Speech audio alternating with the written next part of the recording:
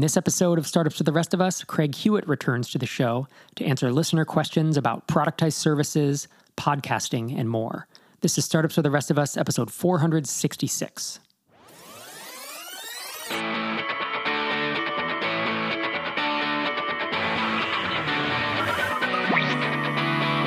Welcome to Startups for the Rest of Us, the podcast that helps developers, designers, and entrepreneurs be awesome at building, launching, and growing startups. Whether you've built your fifth startup or you're thinking about your first. I'm Rob, and today with Craig Hewitt, we're here to share our experiences to help you avoid the mistakes we've made. Welcome back to the show. As you know, on this show, we value building real businesses with real customers who pay us real money. We value the freedom to work on projects that are interesting to us. We value the purpose that it brings us to start our own endeavors and to have equity and ownership. And we value relationships, whether that's relationships with our family or our friends. We don't decimate our personal life for the gain of our company. We are ambitious founders, but we're not willing to sacrifice our life or our health to get where we want to go. We know that starting a company is hard. More than half of being a startup founder is managing your own psychology. And joining me again today is guest Craig Hewitt. He's the founder of Castos. I did an interview with him a few episodes ago, and I did a call out for questions that folks had for him about his experience, about his interview. And I wanted to bring him back on the show, and it's something I want to start doing, assuming there's enough demand for it. If you didn't hear that interview, Craig has grown Castos to 6 team members, including himself. They are a member of the inaugural Tiny Seed batch. And Craig is really crushing it with Castos, his podcast hosting platform. But before we dive into that, I wanted to give some special thanks to Kenneth Kaw for his epic enterprise sales tips. He sent an email to me after David Heller's Hot Seat episode where we dug into David's enterprise sales issues with things taking too long. And Kenneth Kaw, it's Khaw, obviously has tons of credentials around being in enterprise sales for 12 years.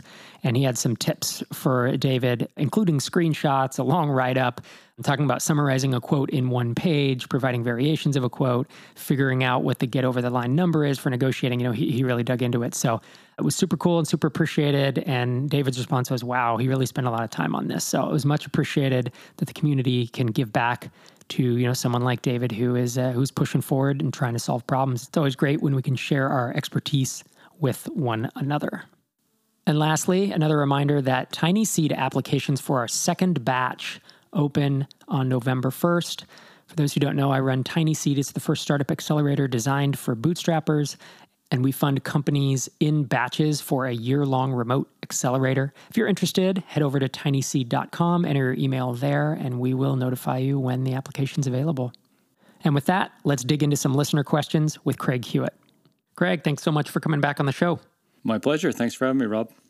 I'm excited to dig into some questions today. We got a few questions that were asked directly to you, and then there's a few more general mailbag questions. So the first question came from Matt Stainer, and he said, why Tiny Seed? Going into it, what were you hoping to get out of it? Now that you've been in a while, how's it going?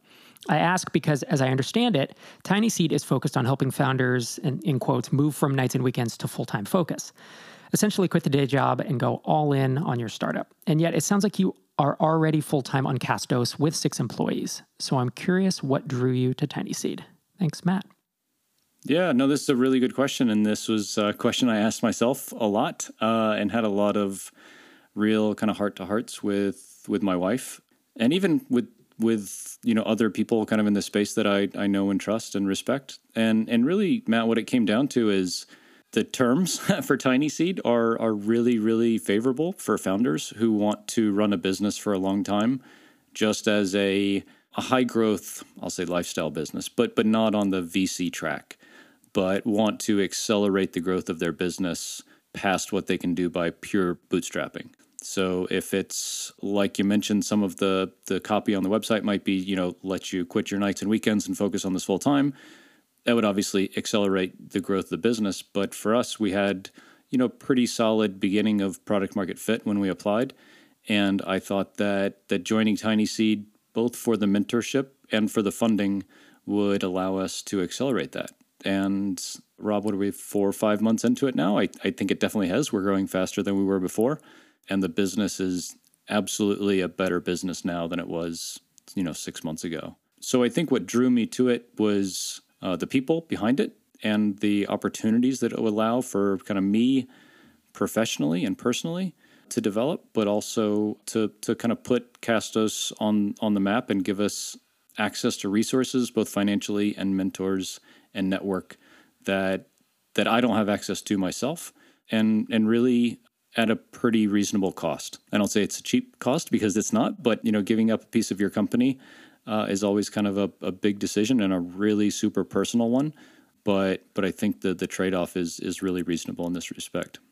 Yeah, I remember you thought a lot about it, and you and I had a number of conversations, as I did with most of the founders that wound up making it into the batch. There was conversations about us kind of feeling people out, and then there was them feeling us out, and saying, what is this going to be like? We had an interesting almost conundrum of we were a startup too, and this was our first batch. And I think it will be much, much easier. I expect it to be much easier with the second batch because we do have, it's just more proven. We have more product market fit now. And so, there were a lot of conversations then. The other interesting thing is we did start out with the kind of thesis of, I think we'll fund a lot of founders who will move from nights and weekends to full-time. And if I recall correctly, we funded 10 companies, and I think 2 of them and maybe 3 had a day job and went full-time. Everyone else was already working on it. So even that hypothesis we had is, not entirely accurate. Now, one of them has a small, software product that essentially provides him with a full-time income. So he didn't need to have a day job. And, another founding team moved to a cheaper place. They did geo arbitrage, right? So they moved from the US somewhere much cheaper. And that allowed them to live full-time, even though they didn't have like a US full-time income coming out. So there are kind of exception-ish things. But overall, I mean, that's something if we haven't already updated on the website, I think we need to, in terms of you figure out really, who your best kind of prospects or the people who can use this the most and message to them. I'm curious, you said your company has, Castos is growing and it's absolutely in a better position today than it was when it joined Tiny Seed. And I haven't talked, honestly, I haven't talked a lot about Tiny Seed on the podcast because I never want the podcast to feel like a sales pitch for anything I'm doing, right? I would talk about my journey building Hittail or a journey doing microconf or a journey of drip, but I try really hard to keep that balance of I'm not just sitting here pitching what I'm doing. And so I probably I've actually had a couple of people ask me to bring someone on to interview me about what's going on, not to necessarily talk about Tiny Seed, but what's going on with me, my founder's journey. And so I think that could be interesting. But all that said, so I haven't talked a ton about it, but I'm curious, like you've now been in almost, I guess it's about 4 months at this point. So it's a third of the accelerator.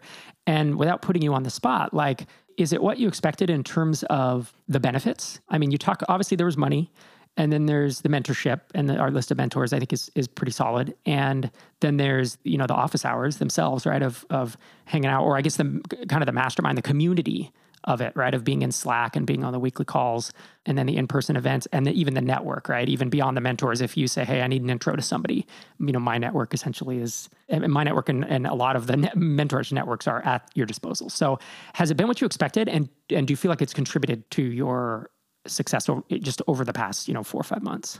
Yeah. So the money is really nice, honestly. And I think like a lot of people that take money that have a bootstrapper mindset, Josh from Baremetrics talks about this a lot, that they haven't spent a lot of the money they took, and we haven't either. We use it as kind of a cushion. It's a big cushion for me, but we're not burning hardly any money right now. And we've hired a full-time person and a half since joining Tiny Seed. So that's been really nice, and it makes me feel good to have a lot of reserves. The business is really sound at this point. And that's cool. And I think that comes through in everything we do because we're able to take a longer term approach to building the business and features and marketing approaches and things like that we don't have to worry about, making payroll next month or next week because we have money in the bank to where if things went sideways, we would be good for a while. So that's kind of how we are using the money.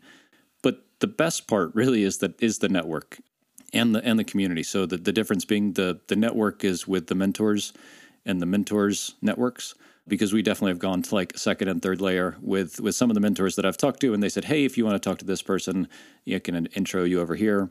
I probably have 2 or 3 calls a week with either you and Einar or a mentor or a mentor's friend or a connection that I've made somewhere like that. And then we all, the 10 companies, are in Slack all the time, sharing stories, and we have a fail whale channel. So sharing our successes and our learning opportunities. And that's really great because, a lot of us are solo founders. There's one kind of there's two founding teams in the cohort. But it gets lonely sometimes out here. And especially to have people that are doing exactly the same thing that you're doing. We're all building SaaS apps that are less than, $50,000 a month.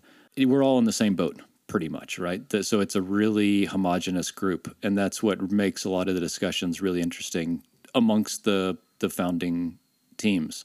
So I think that's been the biggest surprise, though, is that the value of the network of mentors and the support of the other companies and the founders has been awesome. And I know we've kind of numbered the Tiny Seed 2019 Slack channel that's just for us, because I know there'll be a Tiny Seed 2020 and 2021 and stuff, but I still will definitely be active in our little part in our channel within the group, just with, us and the other 11 people, because these are really valuable relationships. Awesome. That's what I would hope to hear from anyone who, does become part of the batch. So thanks for the question, Matt. I appreciate that. I hope context was helpful. Our next question is from Meryl Johnston. She is the founder of Bean Ninjas, which is it's pretty well-known productized accounting service. And I believe they focus on Xero, but they're pretty well-known. They've sponsored a lot of conferences, and Meryl is actually one of the Tiny Seed mentors. And she says, "Hi, Rob. I think it's a great idea to get Craig back on for another episode to answer questions from the listeners." Meryl sent a voicemail, so let's dive into that now. Hi, Rob and Craig. It's Meryl Johnston here from Bean Ninjas, and I've got a question for you both. Cool concept, by the way. I like the idea of having an interview and then giving listeners the opportunity to ask follow-up questions, which you then answer in another podcast. So, Rob, my understanding is that you started with consulting before you transitioned to products and then software, and that, Craig, you used a productized service business model to then leverage your network and skills and maybe your branding as well to then go into software. My transition was also I went from consulting, I did that for 9 months and then created a productized service. And then this year we've been moving into digital products. So based on my own experience, I think there is value in building a skill set as an entrepreneur while running a service business. And in my experience, it was a faster way to leave a job and transition to working full-time in a business than if I had created products from day one. So my question to you both is, if you were starting from scratch again and you were transitioning from a job to running a business and you didn't yet have much business experience, you didn't have much of a network, and you didn't have a lot of capital behind you, what kind of business would you start? And so, Rob, would it be consulting? And Craig, would it be a productized service? Yeah, that's a good question. Thanks for that, Meryl. What do you think, Craig? Have you thought about this? Yeah, I have pretty strong feelings about this. I think a productized service model or even consulting is a fantastic way to transition out of a day job into running your own business. And the reason is, as opposed to software where there's a ton of time and financial overhead that you need before you can start making any money, you can put up a WordPress site with WooCommerce or Gravity Forms or whatever and start making money literally today, right? Justin McGill launched the first version of LeadFuse in this 24-hour challenge to himself. We launched Podcast Motor in, maybe a week. And it was because it was my third time ever putting up a WordPress site. And we were doing $10,000 a month within a couple of months. And, compare that to what a SaaS founder has to do to get to $10,000 a month. It's moving planets to get to that kind of MRR for SaaS, especially the first time. So I think that if someone has a skill set or a passion and you can create a productized service around it, you absolutely should do that if that's the way you want to if your goal is to get out of a day job and into this world. But I think Meryl really nailed it on the head when she said leverage, because that's how I view what we're doing now. Rob, you probably say it from consulting to your first software products to what you're doing now is like another form of leverage. And like, I just see that a unit of work I do now in Castos is worth a lot more to the value of the entity than a unit of work that I do into Podcast Motor, which is our productized service.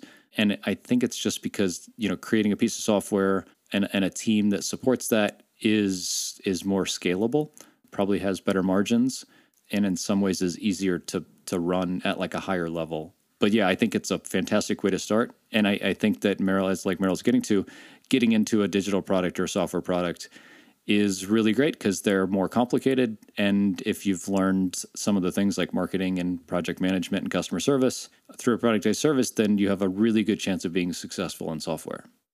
Yeah. And for me, I don't honestly know. I mean, I have an inclination of what I would do. I think if someone came to me for blanket advice and said, look, I'm at a day job and I want to work for myself, I would say, like, is your ultimate goal, because there's the Robert Kiyosaki levels, right? I'm not a huge Rich Dad Poor Dad fan, but I do like this one paradigm he has where it's like you're employed for someone else, then you're self-employed, which typically is like consulting, where it's dollars for hours. Then you're an entrepreneur, which is where other people work for you. And as you said, it's that moment of leverage when you have a whole team. And then it's investor, where you're no longer running the day-to-day and you're putting money into other businesses. So I would first decide, do you just want to work for yourself in this terms of self-employed, or do you want to go as far as to be the entrepreneur and let's just say have a product business in this context?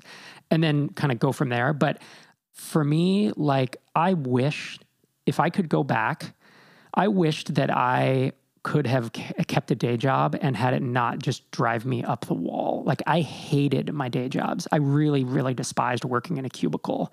And I liked some of my coworkers, and I didn't like others, and I didn't like that I couldn't choose who to work with, and I didn't like that a bunch of the policies seemed just dumb, and I didn't like that we were forced to write really crappy code a lot of the time, and then when it failed, that like the sales guy, our CEO was a sales guy, and he would go out and sell something and be like, hey, we have to ship this in 6 weeks, and we're like, yeah, that's like 4 months of effort, and he's like, I don't care, get it done. So then we go get it done, and then the would break, because we wrote shitty code, and then he'd come down on it. And I was like, this is dumb. This is like dumb. Why isn't someone smarter here? And so that seemed to just be an ongoing thing. But had I been a little more chill or been able to deal a little better with it, or just found jobs that weren't like that, because there are certainly jobs that exist, and there are people that are calmer and better. I like to say I'm unemployable, right? It's like, I just am not going to be a good employee. But if someone is like, look, I'm at my day job, I'm making $125K, $150K as a salesperson or as a developer, and I work 40 hours a week, and I don't think about it when I get home, and it doesn't suck the life out of me, I would say keep doing that and launch something on the side. And maybe your first step is consulting. Maybe it is productized consulting like you did, Craig, and like Meryl's done. But maybe it's a stair-step approach. Maybe it's that WordPress plugin, or it's you write an ebook, or maybe it's a Shopify add-on, or any one-time sale product. And I definitely went the consulting route because I wanted to be out of a day job in a hurry. And I thought that consulting, to be honest, was the end goal for me originally. I thought that would fix all my woes. And, I got out billing $100 an hour, $125 an hour. I was like, oh my gosh, this is great. I'm making more money than I've ever had. And then I didn't dislike it as much as I disliked salaried employment for sure, but it definitely got old after a couple of years. And for me, it was about, I wasn't building anything that would last. There was no permanence to it. I didn't build anything that I owned. I had no equity. And my consulting firm, quote unquote, was never sellable. And I thought to myself, am I going to do this for 20 years? And that didn't appeal to me. And it's hard when you're doing consulting and you're addicted to the cash, the incoming cash. It's really hard to justify, like, I could work another hour. Like, I used to be booked 60 hours a week, I would say. I didn't work that much, but I could have worked that much. So I would look at like, all right, it is Saturday afternoon, and I could put in 3 hours and I could make like $375, or I could work on this beach towel website that is doing $200 a month. It was a very hard transition. So for me, going from consulting to products was actually harder than if I had just kept the day job, because at the day job, I wouldn't have had that extra motivation to work more on it. Does that make sense? Yeah. And I think that's where consulting and productized services differ, right? Because I've been able to take And you hear like Brian Castle talk about this with audience ops. You're able to take a productized service that has a team that supports it and systems and processes and documentation to, I don't say run itself because nothing runs itself, but I spend an hour a day on Podcast Motor right now, maybe 2 on a bad day or whatever, a good day. And yeah, I mean, it's a solid mid-6-figure business. You could never do that with consulting because you're directly trading dollars for hours or hours for dollars. So I think that's the difference.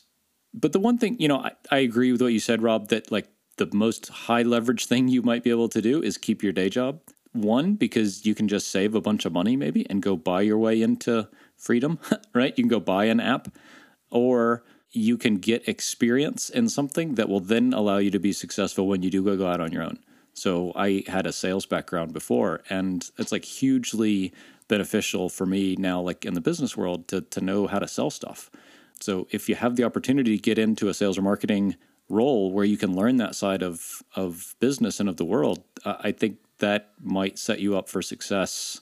I don't want to say more, but it will definitely give you a leg up versus just going out and flailing around and figuring it out on your own, if you're able to kind of hold down that day job. Yep. I think that if you can learn skill sets either at the day job or as you're consulting or productized consulting, if you can learn skill sets there that add to your product tool belt, your product marketing, your product sales, your product development, whatever, that's a big win. And that's something that I found, again, when I was solo consulting, I had 1 to 3 clients at any one time. My marketing was my blog. I invoiced using Excel spreadsheets. Like, it was very stripped down. And I didn't have to write copy. I didn't learn marketing. I didn't learn AdWords. I didn't learn any of that from consulting. And so when I look back on my experience, if I have any regrets, it's that my salary job, I learned to code for sure, or got better at it because I was already coding before that. And that obviously helped me with products. And then eventually you top out and you only get, you're working on just different problems than you would work on if you had a little SaaS website or whatever. When I transitioned to consulting, I don't feel like I really learned much that later helped me that translated into kind of supporting a product and building a product. Whereas productized services, it sounds like to me from what you've said and just what I observed that there's a lot more parallels between that and say SaaS. Would you agree with that? Yeah, no, I mean, everything about it is the same except for the software, right? It's marketing, it's customer service, it's processes and deliverables, and then SaaS adds on project management of development teams and testing and technology and stuff like that. Yep. So it really is a nice proxy for that. It's not just a revenue stream. And I mean, I already mentioned it in the intro, but if you haven't already heard Craig's story, if you go back to episode 459, he tells this story of how he had a day job, launched Podcast Motor, which is his productized service, and then leveraged all that, left the day job and then leveraged that into essentially getting a WordPress plugin and doing Castos. And that path, I mean, not only did it provide revenue, but it provided that whole skill set and the learning curve that you didn't have to do while you're communicating with developers and designers and building a product and supporting a product and, doing all that stuff. Well, thanks again for the question, Meryl. Hope that was helpful. Our next question is from Kane about how to run a beta. And he references an episode from 2012 where Mike and I talked about running a beta. And he said he'd love to hear a little more on how to select beta users and figure out beta phases. And then he references a similar discussion happened on Matt Wensing's podcast, which is called Out of Beta, not coincidentally, which made me think to look and see what you guys had on the subject. So Craig, I'm sure you've had beta. I know that you've had beta periods with Castos. Talk about that. We don't. No, we don't have any beta testers or beta functionality in the app. Really? Have you never, were you in beta early on, or did you just never have a beta? No, we just launched. I guess to define it, so people know, typically, so I don't call it beta, I typically call it early access. Beta implies that it's a buggy product and it's pre-launch. It's a preview that you can use, but beware of the bugs. And typically we might nuke the data. I mean, there's different agreements and such, and Google's famous for having Gmail in beta for 5 years or something. But betas are A, not required, and B, these days I would like to not have a buggy product. And when we did Drip, we did early access and we tried to make sure there was minimal bugs. It wasn't about testing. It was more about customer development, and user experience refinement rather than, they clicked on a link and something crashed. So with that said, I had assumed wrongly, obviously, that you had run a beta with Castos in the early days. So you launched straight away. Yeah, we just dove head first. I also think there's two parts to beta, right? One is before you launch, and then the other is beta testing or beta releasing features after you've launched. So you develop a new feature, you release it to a small cohort of your total user base to let them test it before you go throw it out to the whole world. And we very much would like to do the latter now because we have, thousands of users, and we don't want to release something to everybody that could be buggy or whatever. We have extensive unit tests and staging environments, and we have testers that run through everything before it goes out the door. But I would still like to take the time to develop, feature flags or beta flags for certain users. I think that's, if you have an established product, is super valuable because you can kind of pick, the people that have been around for a long time and they really care about you and your product and are going to be there even if you ship something that isn't the best experience the first time. And those are the perfect beta testers. They're the people that love what you do, kind of know what, no matter what, but have will give you a lot of latitude. If you ship a feature that's in beta that might be a little rough around the edges, that's how I would select those people. And you probably know who they are. They've been around for a long time. Your exchanges with them in support are really positive. They refer other people over to you. Those are the kind of characteristics of what I would consider like a good beta user to be. And they're kind of inquisitive, natural learning people. So they'll go poke around and give you constructive feedback without being overly critical in a not productive way. So for when it comes to beta, that's the only place I really see like a good use for beta. We launched Castos and just launched it, and it was not pretty, but it worked. But I think we only did it because we tested the hell out of it in staging and had confidence that like the product and the market had good alignment because there were other people doing similar things. So it's not like we were creating a whole new product segment or something like that. So that's why we kind of just launched it. And how did that go? How were the results? Because you kind of referenced it was not pretty. Oh, we had some technical issues with like deployment, but I mean, I think that just happens sometimes. And we've learned and we do things smarter and better now, but that would have happened even if we would have released it as a beta. I think we would have had these issues, but I think people might get hung up on this a little bit. And there's a lot of discussion around this, like when is a launch really a launch, and when do you come out of beta, and what does that mean? I think it's kind of fuzzy to be honest with you, and maybe I don't know, not like super important, like how and where you draw those lines. You get the thing out there, have some people use it, make sure it's not going to break the world, and then release it and start getting real new, fresh customers or trial users so you can see unbiased people using your app, because I think that's the real thing that you want to get to is like, how does this person that I don't know and won't give me that extra leeway, how are they interacting with what I built? Because that's the real acid test. How did you guys, Rob, do like beta, both like beta period when you were launching Drip, and then did you beta release features like to certain users? Yeah, we did. So what we did, and this is what I would do today. So the fact that I'm referring back to Drip doesn't change any of that. This is still the approach I would take. So the first, let's say 10 or 15 customers we let in that weren't paying yet. They were just on an unlimited free trial. And I said, look, once you start really using this and getting value out of it, then you pay, and I'm just going to monitor it. So I would just boomerang emails back to me every 2 to 3 weeks, check in on their account, touch base with them. And it was a very manual process. Those people knew we were building something new. And we said, look, we don't expect it to be buggy. I mean, we test the crap out of this stuff, but there is a possibility of bugs, but we don't expect any. They were early adopters, obviously. And the way we handpicked those people was I looked at people, a lot of them actually either had a dire need for it or they were folks who ran other SaaS apps. And the reason I did that is because I knew that they would give helpful, constructive feedback from a product-minded perspective. And I had the luxury of folks on the launch list who, when they gave their email, I could tell that they ran, another SaaS app. And again, when you have a layperson, they can know a problem that they have, but they'll often try to propose a solution, and that's not a good solution for you to build into your product. And having folks like, Ruben Gomez from BidSketch, Jeff Epstein from Ambassador, Brennan Dunn, from PlanScope, but now with RightMessage, it was folks who had pretty good knowledge of that. And then there were some folks that were in e-commerce, and there was a couple bloggers, but they were all folks who I think had good ideas, and as you said, didn't have a bunch of noise. That's the struggle you run into, is if you get 15 or 20 people in and they're all in different, like diverse they have diverse goals, and you get a blogger, and then you get a photographer, and then you get someone running e-com, and then you get SaaS. They'll have just wildly different requests for you, and that starts getting complicated. It starts making it hard to figure out, what to do next. And then really our beta, I'd say, truly ran, again, it was called early access, but really ran from about July to November. It was like 5 months long. The reason we did that is we had this big launch list and we were still doing customer development. We hadn't even proven that we'd build something people were going to pay for, right? We weren't building, like podcast hosting existed, and you knew that if you built a platform, customers would pay you for it, right? You just needed a channel. That's how I would see Castos. Whereas with Drip, we were trying to build something new, and I didn't know if we sent an email to the 3,500 person launch list, if everyone would just show up and leave.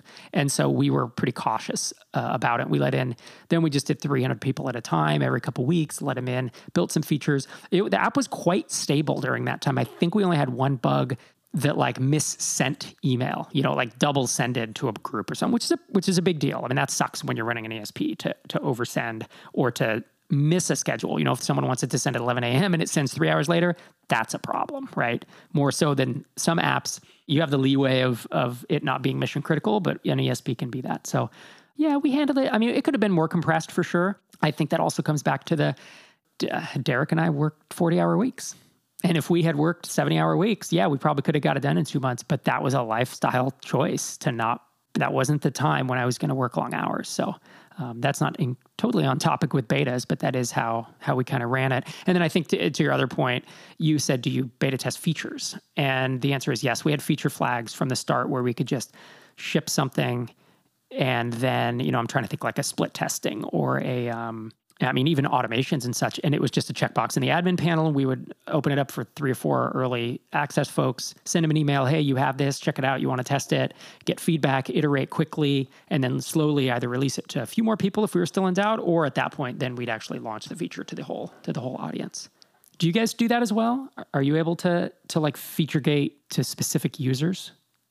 Yeah, we're able to do that to really just the admins. So it's myself and our lead developer, basically, both who have podcasts. So we're able to run stuff on our podcasts. And I guess we definitely have beta versions of the plugin. So we manage a WordPress plugin called Seriously Simple Podcasting that integrates with Castos. And we absolutely run beta versions of that on our live sites and on test sites all the time.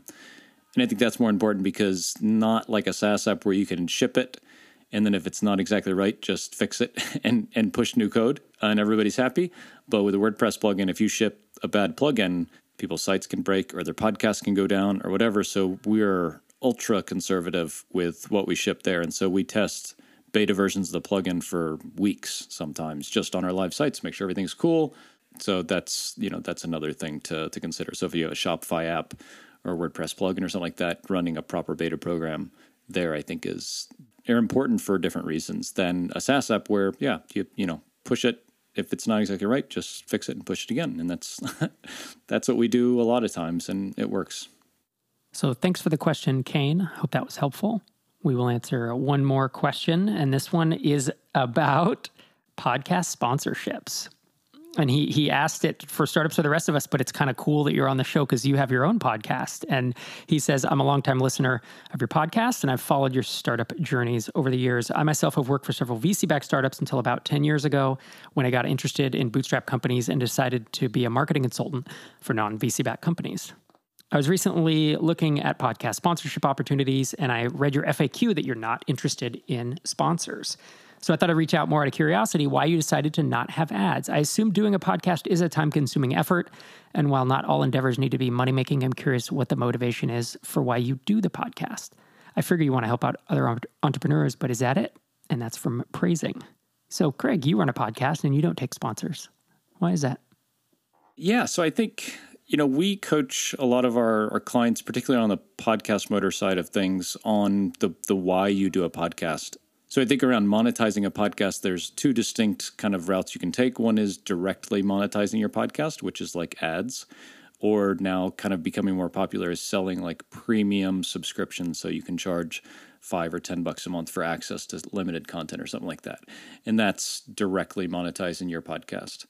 The other way that I would argue in the vast majority of situations is more lucrative and maybe easier is to kind of indirectly monetize your podcast with products or services or conferences or membership sites, which is what you guys do. And most all of our customers at Podcast Motor, which are a lot of startups and successful entrepreneurs that everyone that listens to this podcast has heard of, that's what they do. We have very, very, very few people who monetize their podcasts just through advertising or through, this kind of premium subscription memberships that are becoming popular now. And I think the reason is you have to have enormous download volume to make good money through sponsorships.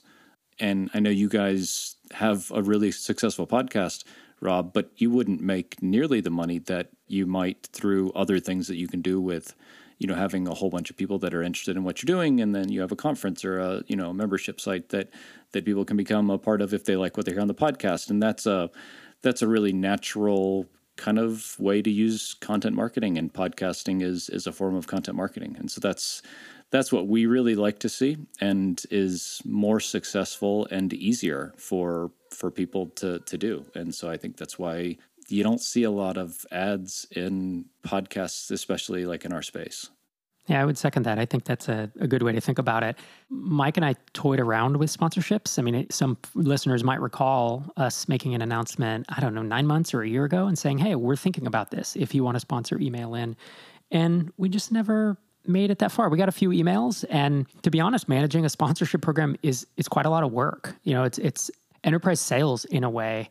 And you're going to have many conversations. There's going to be lead times, and then you're going to need to follow up an invoice and get paid. And then you need to work on ad copy, because typically most people don't know how to advertise on podcasts. And typically the first ad copy you get is not very good. So then you're rewriting that. So it's not as if you're cashing a check for free. It is an amount of effort, and it is another side job for two software entrepreneurs who also run multiple conferences and also have a podcast and also write books. It's just one more thing to tack on. And it's always been like, how much value, will this actually provide? And so that's it. I would never say never. Like, might we have sponsorships someday? Maybe. I'm not opposed to them. I just want them to be a fit, and I want it to be the right choice, both for us and for the audience. And I think to your point about monetizing indirectly, when we started the podcast, I remember we had the Micropreneur Academy already, and we did view it. I remember I viewed it as a way to not only build more credibility, but also have a more personal connection to the audience that I was already building on the blog.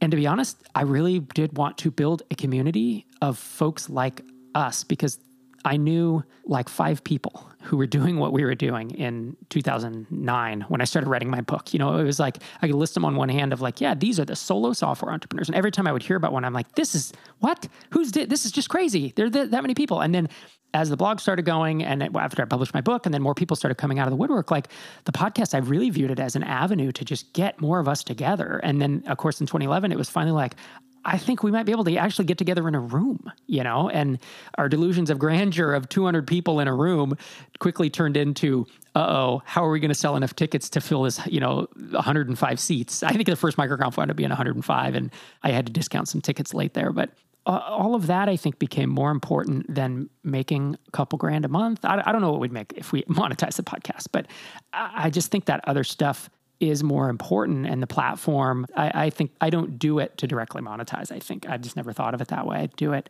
for all of these other things. And it's to continue to be a voice in the community, but also to continue making sure that this community of bootstrappers and independent startups and indie funded startups, that I don't know, that this thing keeps moving forward, because I believe in it a lot. Like I'm play long ball, and I believe we have decades and decades of growth, and this is the new frontier. Like 99% of companies don't need venture funding, and that's us. So let's band together. And I don't know, I don't want to get grandiose and act like that, that's what I thought from day one, because it wasn't that deliberate, but that's where I see it now, and that's why I'm spending my focus, instead of doing enterprise sales and asking for invoices and rewriting ad copy, I'm focusing on the microconfs and the tiny seed and the blogging and all the other stuff to try to push that forward.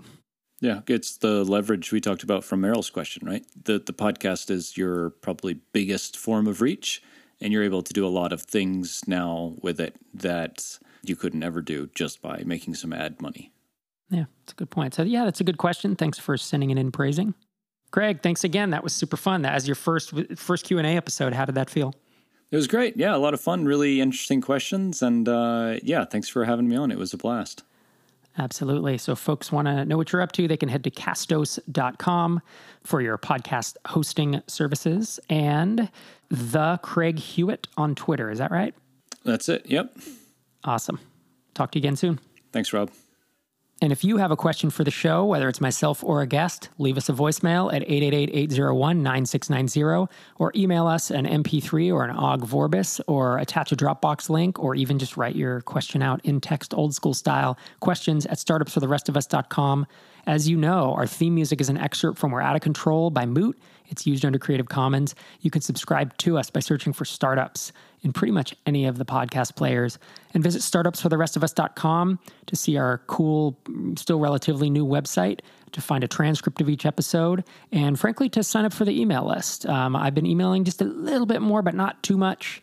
And I think it's good to stay in touch with the community. So I'd love it if you would go to startupsfortherestofus.com, enter your email, and we promise to only send you stuff that's on topic and relevant for you as a startup founder. Thank you for listening. We'll see you next time.